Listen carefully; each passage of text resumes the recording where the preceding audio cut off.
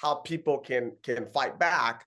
But I think the fundamental promise has been broken. Like every other institution in America, whether it's the Yeah. church, whether it's politics, there was a social contract we had together that you were going to make some profits, but you were going to deliver a product, service was included, and it was going to be good, and you were going to employ people. That was an implicit thing. And if you were going to get savings, yes, take some of it from profit, but pass some of it on to me. But now we've broken that, and Yeah. now it's this one-way street where people don't feel as loyal anymore to the brands they do business with.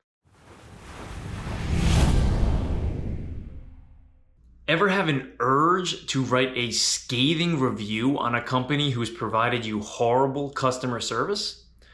Author and customer service consultant Tenumah joins the podcast to discuss how companies not meeting customer expectations is now the new pandemic in the business world.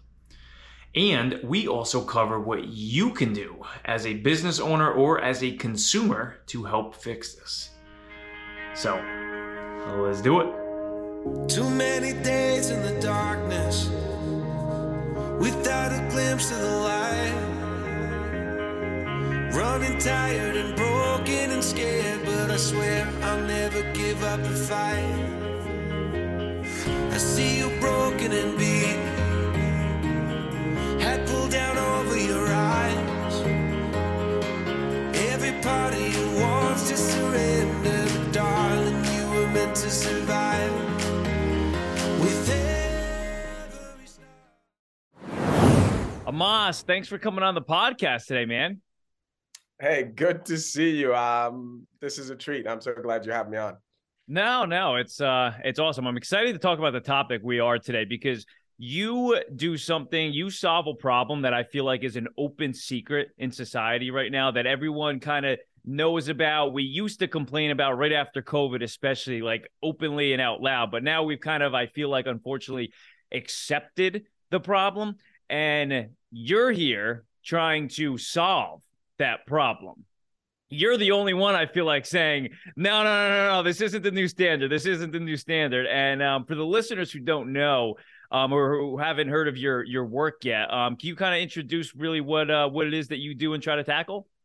Yeah, I've spent the last 20 plus years helping companies, your favorite brands, fix customer service, customer support, and their overall customer experience. I do keynotes. I've written 4 books. My latest book, Waiting for Service. I had an interesting conversation on NPR and on Fox Business. So it's a topic that's been near and dear to my heart. By trade, I'm an engineer. I've also worked in customer service and all parts of it. So my whole life's work has been about how do we help companies do better by their customers, right? And then lately I've started helping consumers to teach them, what goes on behind the scenes in customer service, so that if I can help the companies and I can help the public, maybe we can figure out this customer service thing, because I've been at it for over 20 years. The topic, to get more specifically, the customer service aspect, I'm sure has just went on fire. That whole topic has become on fire in the last couple of years, just due to the COVID dip and then people getting out of COVID with the thought of, okay, I can finally go back to the stores. I can finally do this, do that. And I feel like companies, just in my view, I want to get your thoughts on really what the problem is now, that companies saw, okay, we don't have to provide this customer service during COVID. And then when we got out of COVID, I kind of felt like they still tried to hold on to a little bit of those costs from improving their customer service, let alone people obviously too, struggling with providing good customer service, and customers also coming in and giving a little bit of a harder time to customer service workers. But from your inside scoop, really, what are you seeing as kind of the root problem right now with customer service and with companies and consumers? So Daniel, this started way before COVID, right? So way before COVID, organizations were going down the road of, we don't want to pay human beings to deal with you, right? This is why you had the touch screens, the press 1, press 2. That was happening way before COVID. COVID happened, and it was, even if we wanted to give you a human, we couldn't, legitimate reasons. So we're going to throw more and more technology, right? You don't get a menu anymore. You're going to scan your camera. Yeah. There is no one. We have short staff due to COVID. And then companies wrongly thought that we as consumers will accept this forever. So during COVID, we all going through this together, we had a lot of grace for that then. Now that we are now in this stage of our journey where companies are telling people to come back to work, there's this dissonance between how are you telling me to come back to the office, yet there's no one answering the phones, there's no one providing service. And this is where this conflict is, that organizations wrongfully thought that we will continue to forgive and tolerate this thing forever. And most of us are saying no. And then you compound the fact that the epidemic also made us crankier, to use the nicest word I could use. And people are fiery. Forget that whole grace and forgiveness. We're now in this place where we are screaming mad. But I just want to point out, it started before COVID. Companies made the wrong calculation that we will continue to tolerate it. And now we, the consumers, are saying, no. I am paying full price. In fact, there's inflation. I'm paying more for this.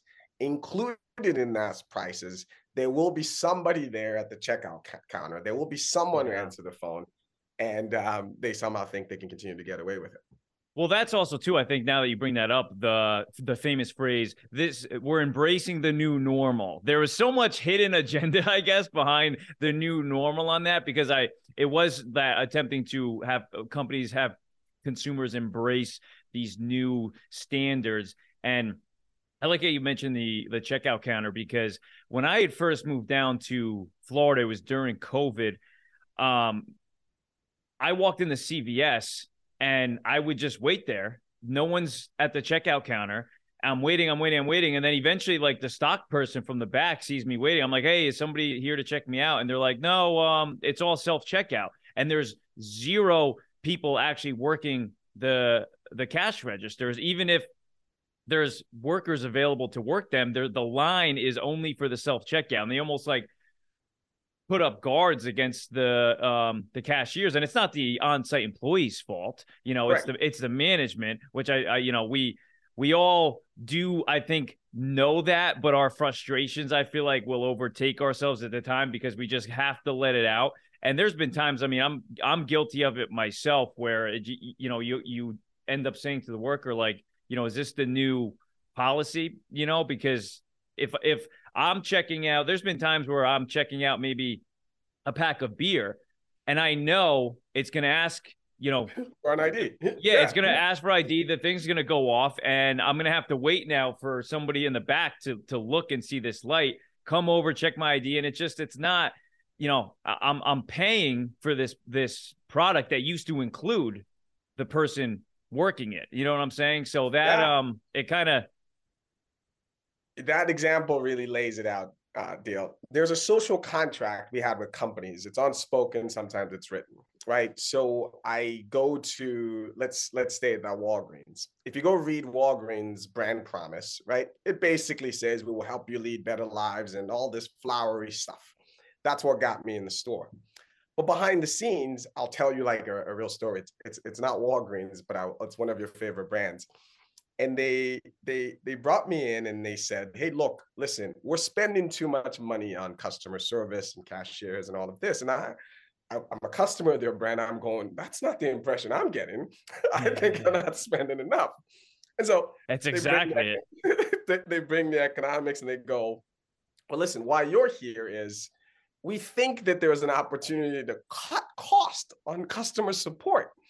And I cannot believe my ears, because I am a customer of this deal. I'm sharing this with your audience so that you kind of get the way companies think about customer support. I already have your money. So I've already taken your dollars. From here on out, anything else I give you is just eating into my profit. You may not like me saying this, but this is the reality. And so as we went down in that journey, so I said, okay, fine, I'll bite. How can we sort of do this? And when we got in there, we got into the self-checkout part of the experience. And what we do is we do a customer journey mapping. So I go in, I want the executives to see from the customer's point of view what this experience would look like. And we get to the self-checkout and we are just showing how painful it is. And then they're like, well, how many people will stop coming here because of this? That's exactly it. Yep. That's the question I got. I even got and showed them data about theft, right? About people will, self-checkout is the most notorious things for stealing. And they still didn't back down because they did this math that says, hey, look, if 5% of people steal, if we lose a 5% shrinkage, what's that number? That number is still lower than hiring 3 more cashiers in here. Oh, and this is now where what I tell people is you are not fighting against this. You're fighting against fundamentally my profession has done a bad job of telling CEOs the customer support, customer service is not this nice to have. We do say it's cheaper to keep a customer than to get a new one, but clearly no one believes that. You know how I know that, Daniel? My counterparts in marketing, I do some marketing work as well. You know the famous slogan in marketing? It says, 50% of the dollars I spend on marketing is wasted, but I don't know which 50%. But yet, there is no CEO who's cutting their marketing budget. They know they're wasting half of it. But when they need savings, they go to customer support. It's not the ads that are going to get cut. This is the area. And we know it, and we have the data that customer support is the thing that keeps people loyal. But we've not convinced, I'm afraid to say, me and people of my ilk have not convinced the CEO yet that this thing is nothing more than an inconvenience. And that's the math they keep making and saying, yeah, Daniel's going to be in there and he might wait a little while. But will he really stop coming to Walgreens over this? We'll throw some coupons at him. Yeah. It's such, I mean, that way of thinking from a CEO standpoint, I think is just, it's awful. I think it's even un-American because you're not thinking in their mindset, and it's not, sometimes consumers do have unreasonable expectations, but that is a reasonable expectation. But from the consumer's mindset too, they're also thinking about the dollar themselves, because I go into McDonald's, right? Okay, you've eliminated cashiers and now I'm ordering from the touchpad, right? So in my mind, you've eliminated a $15 an hour job probably three ways. And now they're even implementing more ways to make sandwiches by themselves. Okay, great. So that means the food's going to go down in cost, right?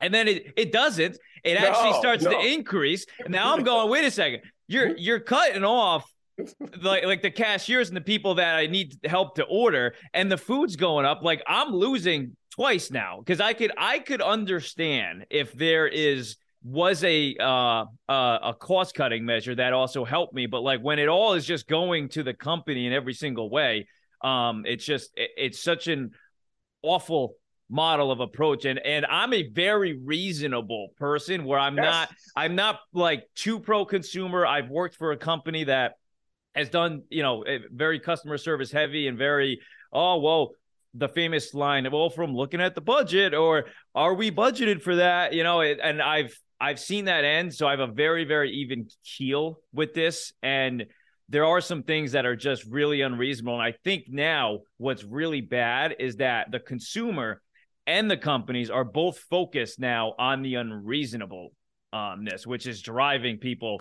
insane. You're spot on. So what's really happening now is, someone asked me to kind of, when I was preparing for this, I started thinking, how do I frame this? I think it's like, you can think about a married couple where you have a fight over the dishes if you've been in a relationship with your girlfriend, and you have like a 2-hour-long fight over someone left a dish on the counter. Well, the fight is not about the dishes. No. Right? You think you're having this fight.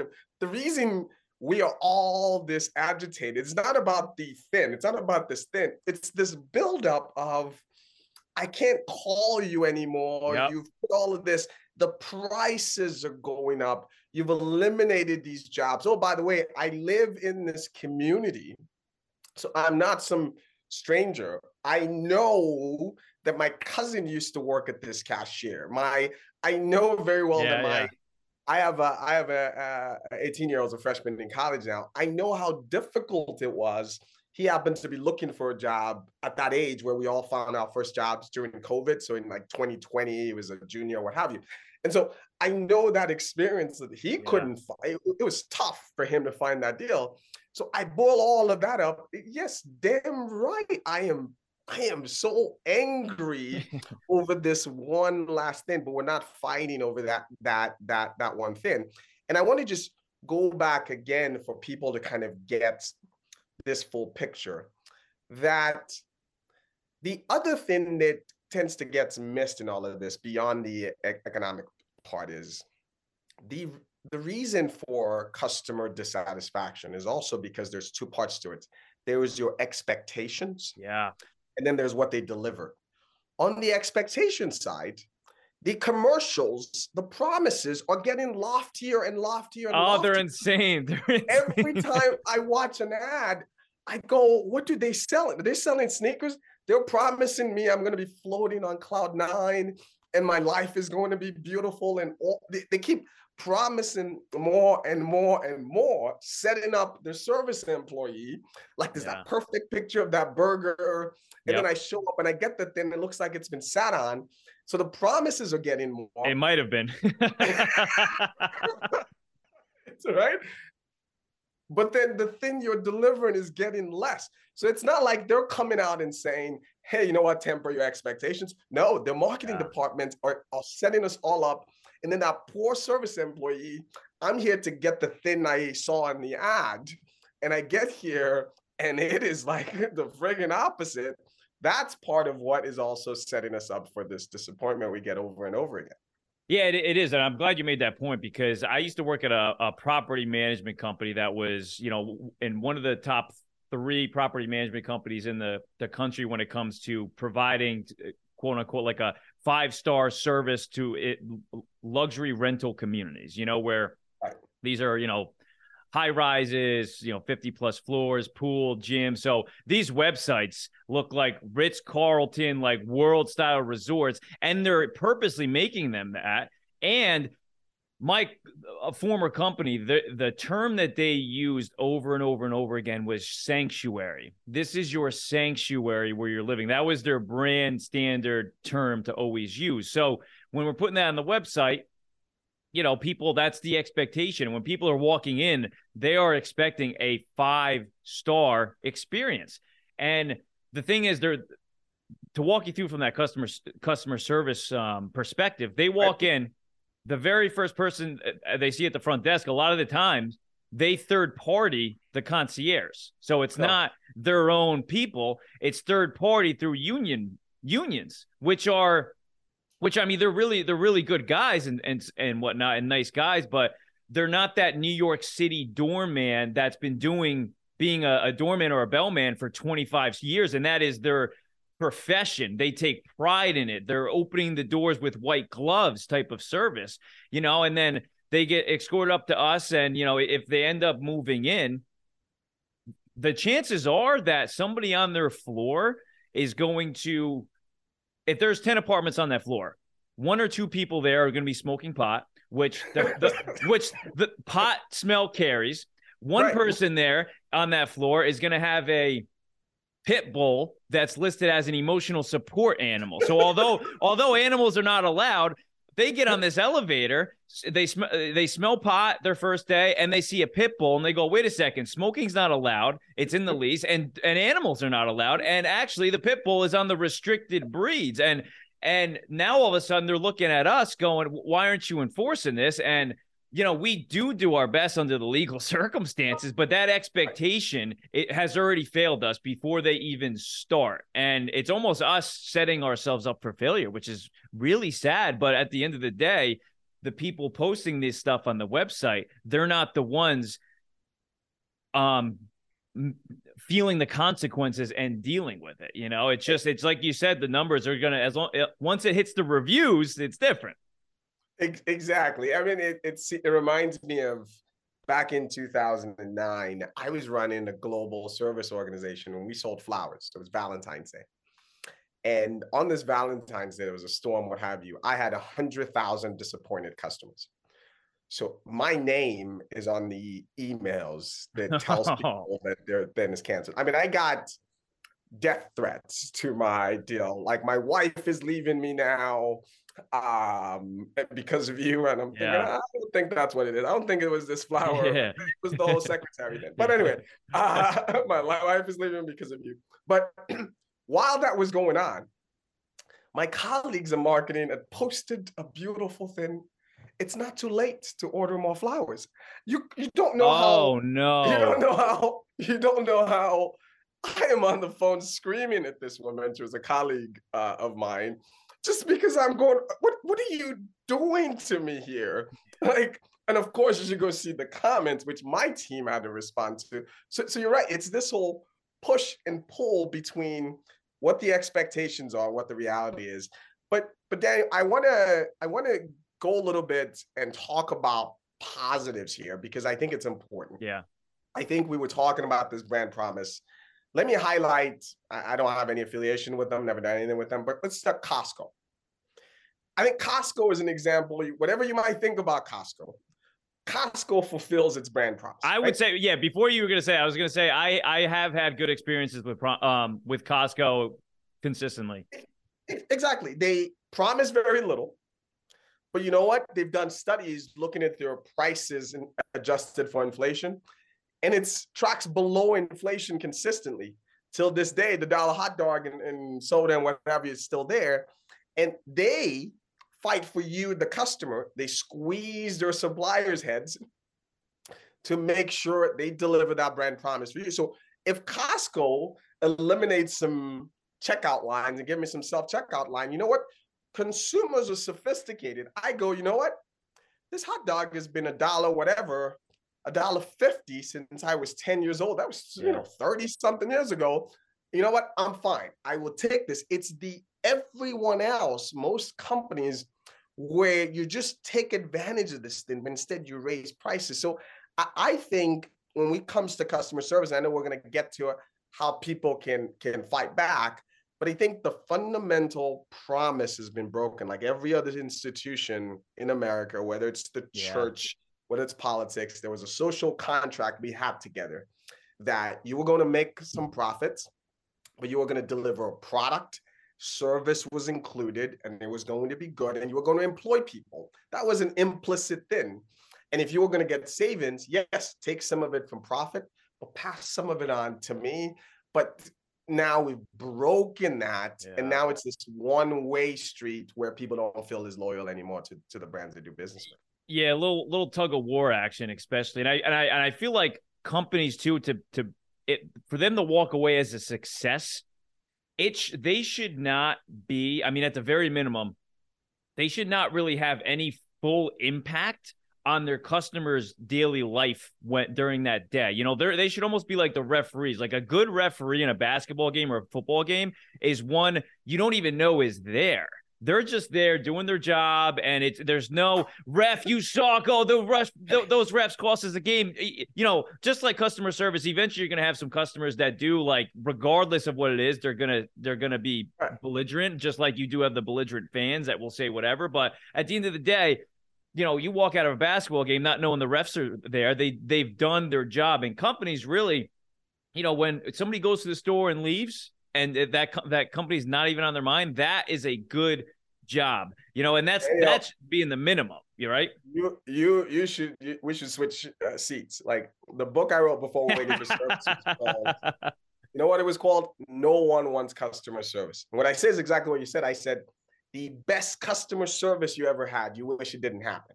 Yeah. And so like you really don't. So it's like, and if it does happen, you want it, to your point, to just be so inconsequential. It shouldn't be this whole thing. I work in this profession, and I should not, if everything comes down to it and I have to dial a 1-800 number, the first thing I look around for is, are there any small children around? Yeah. Because I know there's going to be profanity coming out of my mouth, because I already know. As soon as I dial 1-800, I'm going to be talking to this machine. And you're yelling, representative. Exactly. And I'm going to, did you not effing hear me? And it shouldn't be that way. It should just be this this passive thing. So I couldn't agree with you more. Yeah, no, and it is. I mean, it is freaking tough. I'm not gonna lie. And I get it from the company standpoint too. It's the consumers are giving companies ammo at this point to be like, this is why we put in these steps. Because I mean, at my job, like where I was working, we were actually asking for us to never have face-to-face interactions with our customers again, because things got physical at points, you know? And so then we're going even deeper down this road in a bad way, because now companies are going, wait a second, we need to think of customer employee safety at this point. And that's why, and those are legitimate concerns now. So it's almost like, you know, one side to end this rivalry, one side is just going to have to be like, you know what, we're here. We're going to fix this. We're going to go back a little bit normal, but we do need your cooperation. And here is what we are going to do. And now this is the expectation from you. And I can't really name a company that has done anything publicly like that just yet. But I mean, hopefully somebody does take the lead. And I would like to know, from your perspective, what are you typically seeing when you're in these meetings with companies where it's like, all right, obviously huge problem, you know, customer service, huge problem. You guys called me. So it's, you know, it's kind of like the doctor's office. You know, you don't just go to the doctor's office just to say hi. We got a problem here. What typically are some responses that you're seeing from companies in terms of implementing a fix? Look, I want to give people hope, and I'm going to highlight some brands here. I think there are companies who get this. Zappos gets it. Discover gets it. And by the way, as I said in my intro, I'm a technologist. That's where I started. I'm an engineer, so I don't hate technology. So when I say they throw technology, it's bad technology we hate. Yeah. And so what the best companies try to do, let's take Discover, for example. What they try to do is be very thoughtful about where to apply human, where to apply technology. So Discover has a fantastic app. So if you think about you and me, if you needed $20 right now to pay someone, you may even drive to the bank or go to the bank, and you will walk by all the tellers and go to an ATM and get $20, because it's just a simpler process. That is technology. You love that. That's easier than talking to the dealer or what have you. But on the other hand, you want to make a deposit of a cashier's check. You're not messing with the ATM. The ATM claims it can do that, but you're not doing that there. So, you know, those companies were interested in it, do technology where it makes the most sense. Things like, I want to check my balance, what have you. But you know what else Discover does? Discover says, when you call me, you're going to talk to a human, United States based. I have nothing against, I've traveled all around the world. Very important, yeah. They've said, my customers have made it clear to me, I want an American, not because of anything, not xenophobia, but because we can connect and we have idioms. We can talk about the shows we watched last week and all of those things. And so for their customers, when you call, there's no all this 1, 2, 3 talking to a robot. They just get your deals. This is one of the largest companies on earth. So yeah. I think there are companies that are going to get it. And I'm going to make a prediction on your show here. I love it. We are going to have a revolt. You're going to start seeing companies start doing the counterculture. Start saying, come to our place, and we actually want to talk to you. We want to build an emotional connection to you, because the danger in turning everything into this whole sterile thing is I have no emotional connection to the kiosk. You know, I guess you could have had a bot ask me these questions, but I'm not going to like this bot. You and I now have a relationship, right? Because I'm looking at you, and I feel like you and I, if I flew down there, could have a beer together. And you know what? Now I am now a loyal person to you. If you take that out, if you take the customer service, the human to human thing out, you miss. So my advice to companies has always been, think about the technology as an assistant to your employees, not a replacement for your employees. So no one wants to flip burgers. like if you can take all the stuff the employees don't want to do anyway, have machine assist them, but by gosh, don't let me place an order with a bot in the drive-through. Have that guy ask me how my day went. What about that game? We live in the same damn community, for Christ's sake. You're missing out on an opportunity for me and Joe at the drive-through from different races, different socioeconomic backgrounds, and we are bonding. But you know what? I want to come back through here so I can talk to. I'm not coming back here to listen to another robot. Yeah. You can use all the technology you want to, assist the human, because the people companies have failed the most, believe it or not, is not just us, the consumers. They have failed their employees. If you think you dislike that company, go to Glassdoor and look at what their service people are saying. Look at what the cashiers are saying. They're saying the same things you are, and even worse. They usually dislike that company more. That's why their turnover is so high. They can't keep anyone because the companies don't get it. But I think a revolution's coming because everyone instinctively kind of gets that this isn't working. I can't keep doing this anymore. No, yeah, I like the Glassdoor approach that you said, because that's what I did a few times, and it does. I mean, at the minimum, it catches the attention of people, because I'd say the elders in the company, not meaning age, but the higher ups, they pay attention to that online branding.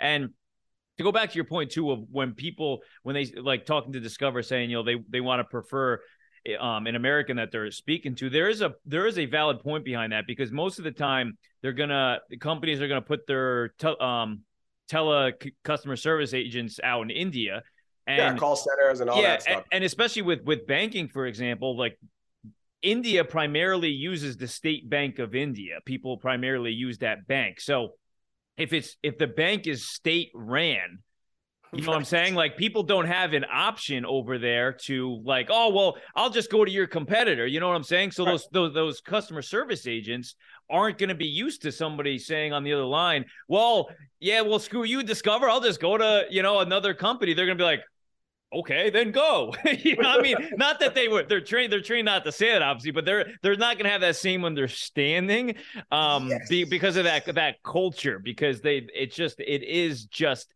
differently. And that's a good point. I'm surprised Discover, I'm glad to hear that, because it is refreshing to hear a company say that they are listening to their customers, and they do want to keep things demographically based with their demographics. Because I mean, you're matching up your customers with your employees, and that just you're aligning yourself up for successes as best as you can. There's an incentive there, though. Listen, Visa, MasterCard probably think, what else are you going to do? Discover probably feels like they're an underdog, and by the way, they're growing like crazy. This strategy is working for them. Good. They think, hey, look, you guys are taking these customers for granted. You feel like you can do whatever you want. They're not an underdog, they're multi-billion, but you get my point. They're saying, hey, we see an opportunity here to build strong ties with this customer. I, by the way, happen to be a Discover customer. I haven't done any business with them but I watch them and I see what they're doing. And you know what? It's working for me, because I trust them. I listen and I pay attention and I trust them. And you know what? I'll do more business with them because of that. Yeah. I mean, it comes full circle. It really does. And I want to make sure we get your thoughts on the most important thing, I think, out of this conversation, because I doubt a lot of CEOs are going to be listening to this, even though they freaking should. They should. It's probably going to be mainly consumers. What advice really would you give to a consumer that is just fed up with a certain store, a certain brand? What advice would you give them to do full swing? Great question. I think first step, take it easy on the service employees. And I know that person is also catching an attitude. I'm telling you, it's because he or she, you are the 10th person to tell them how stupid this thing is. And they agree with you. But now they are the face of this thing. So give them a little bit of grace. But putting that aside, avoid technology for anything complicated. And here's what I mean by that. The reason why every single company, at times even your local company, has this press 1, press 2, is because we've all kind of given up on the fight and we've just said, F it, we're going to use it.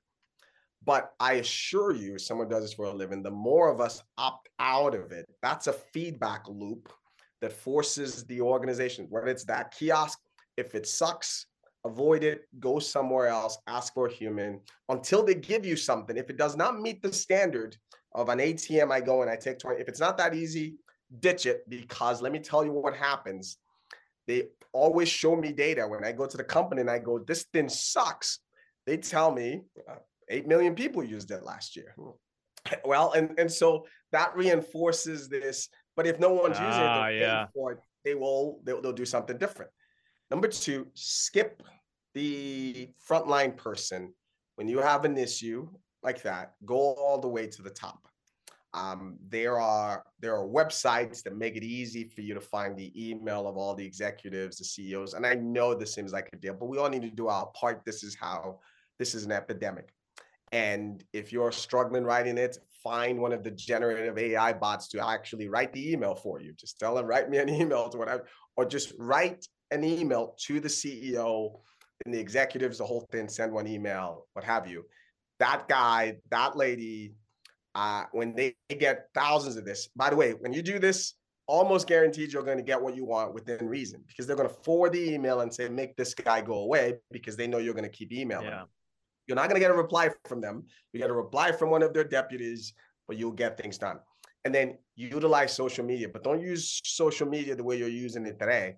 Don't just go on there, open your DL to your 100 followers or that. No, tag the company, tag the CEO, tag all of them, and make your complaint and your voices heard loud and clear.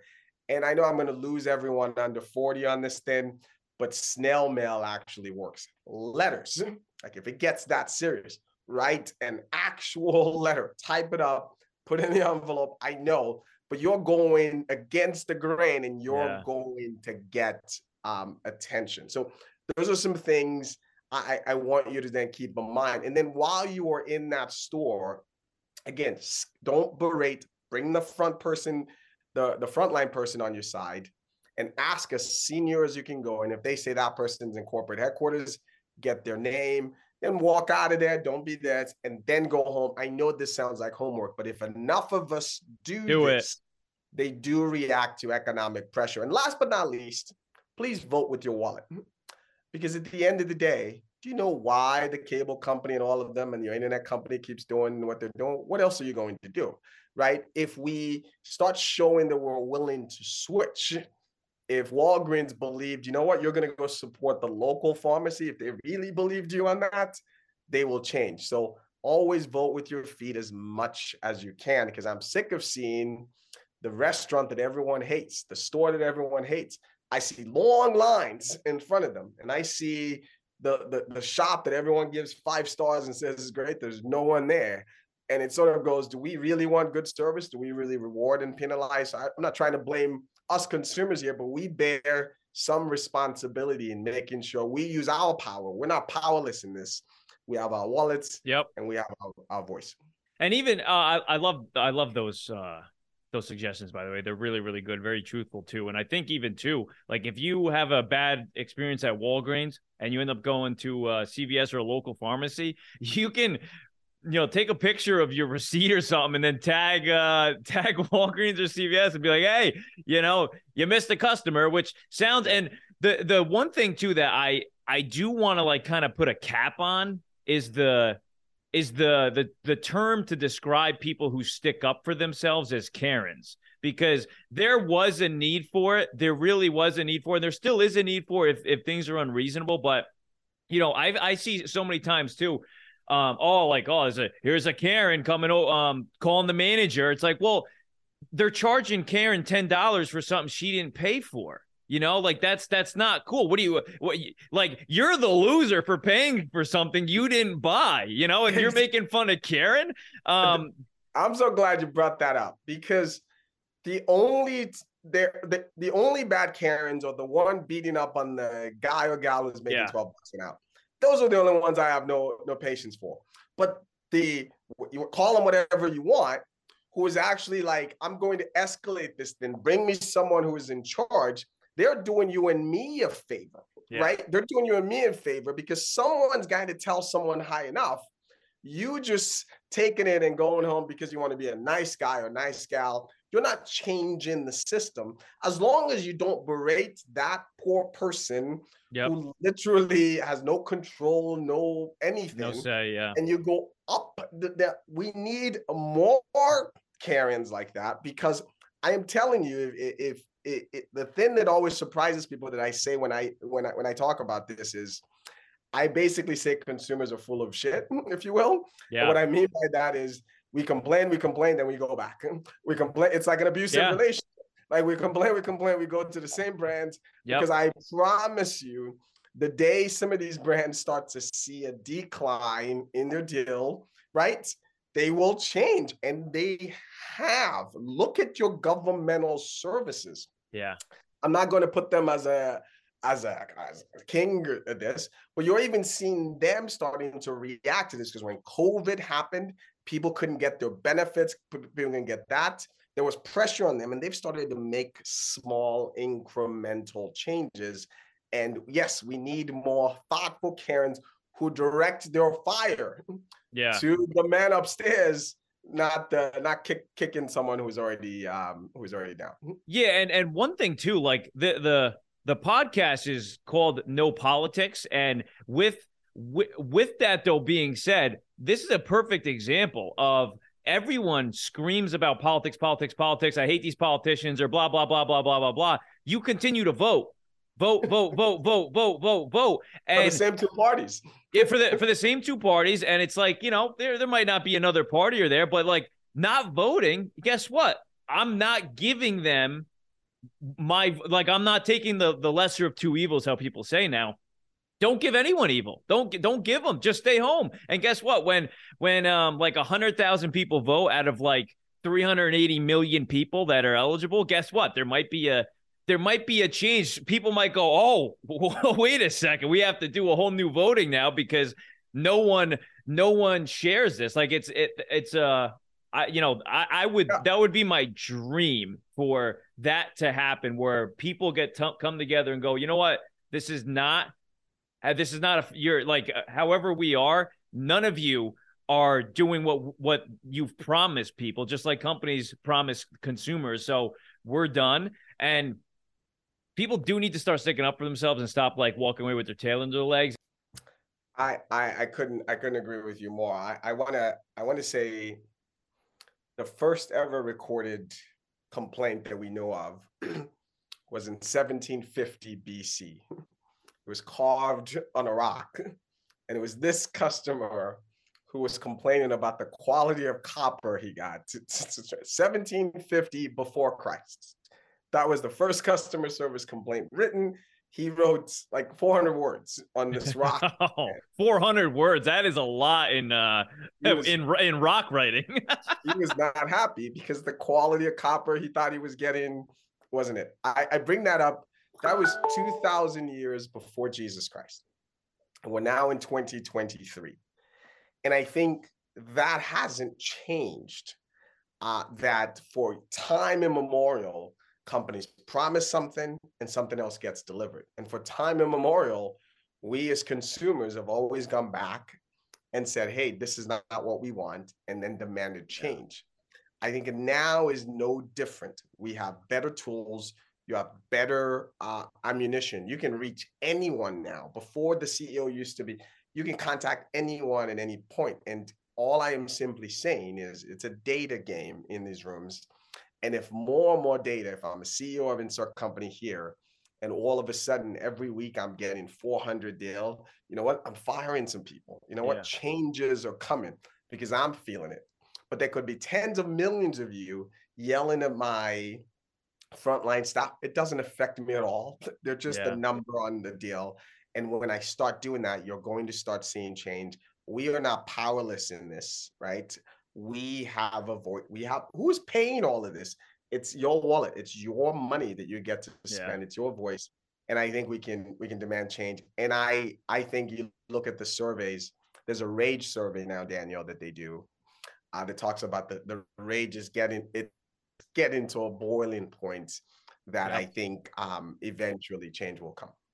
Yeah, I mean, we can only hope, and appreciate the work that you do, Amos, because it goes a long way, and you're fighting for fairness. I mean, you're working for companies and for the consumer just to have go back to a normal system, of like respect and high quality and matching expectations. So appreciate you coming on, Amos. I have some information at the bottom of the screen here if you guys are watching on YouTube, where you can find Amos and his work and his books.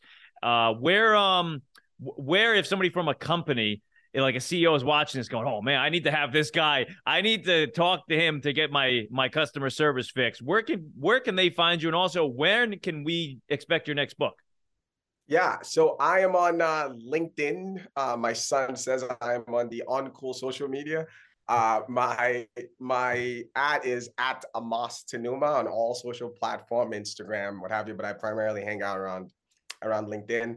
I'm working on my next book. It's going to come out this fall. I'm pretty excited, and I'm really pivoting to talking to consumers now. I feel like on the corporate side, I've given it, my blueprint is out there. People know my philosophies, and I work with lots of companies there. But I'm looking forward to connecting more. That's why I'm so glad I'm on your show, because I feel like if I share with people what goes on behind the scenes, it helps them in being able to articulate what changes they're demanding. So please, I am so thankful to have you on. And for all your listeners, I'm around. I'm on Twitter. I am on LinkedIn, Instagram. LinkedIn is generally where I hang out, but contact me on all social platforms. All right. Well, sounds good, Amos. Appreciate everything you do, and hopefully we link up down the road when this all gets fixed. Absolutely. Thanks for having me, Daniel. This has been awesome. Yes, sir.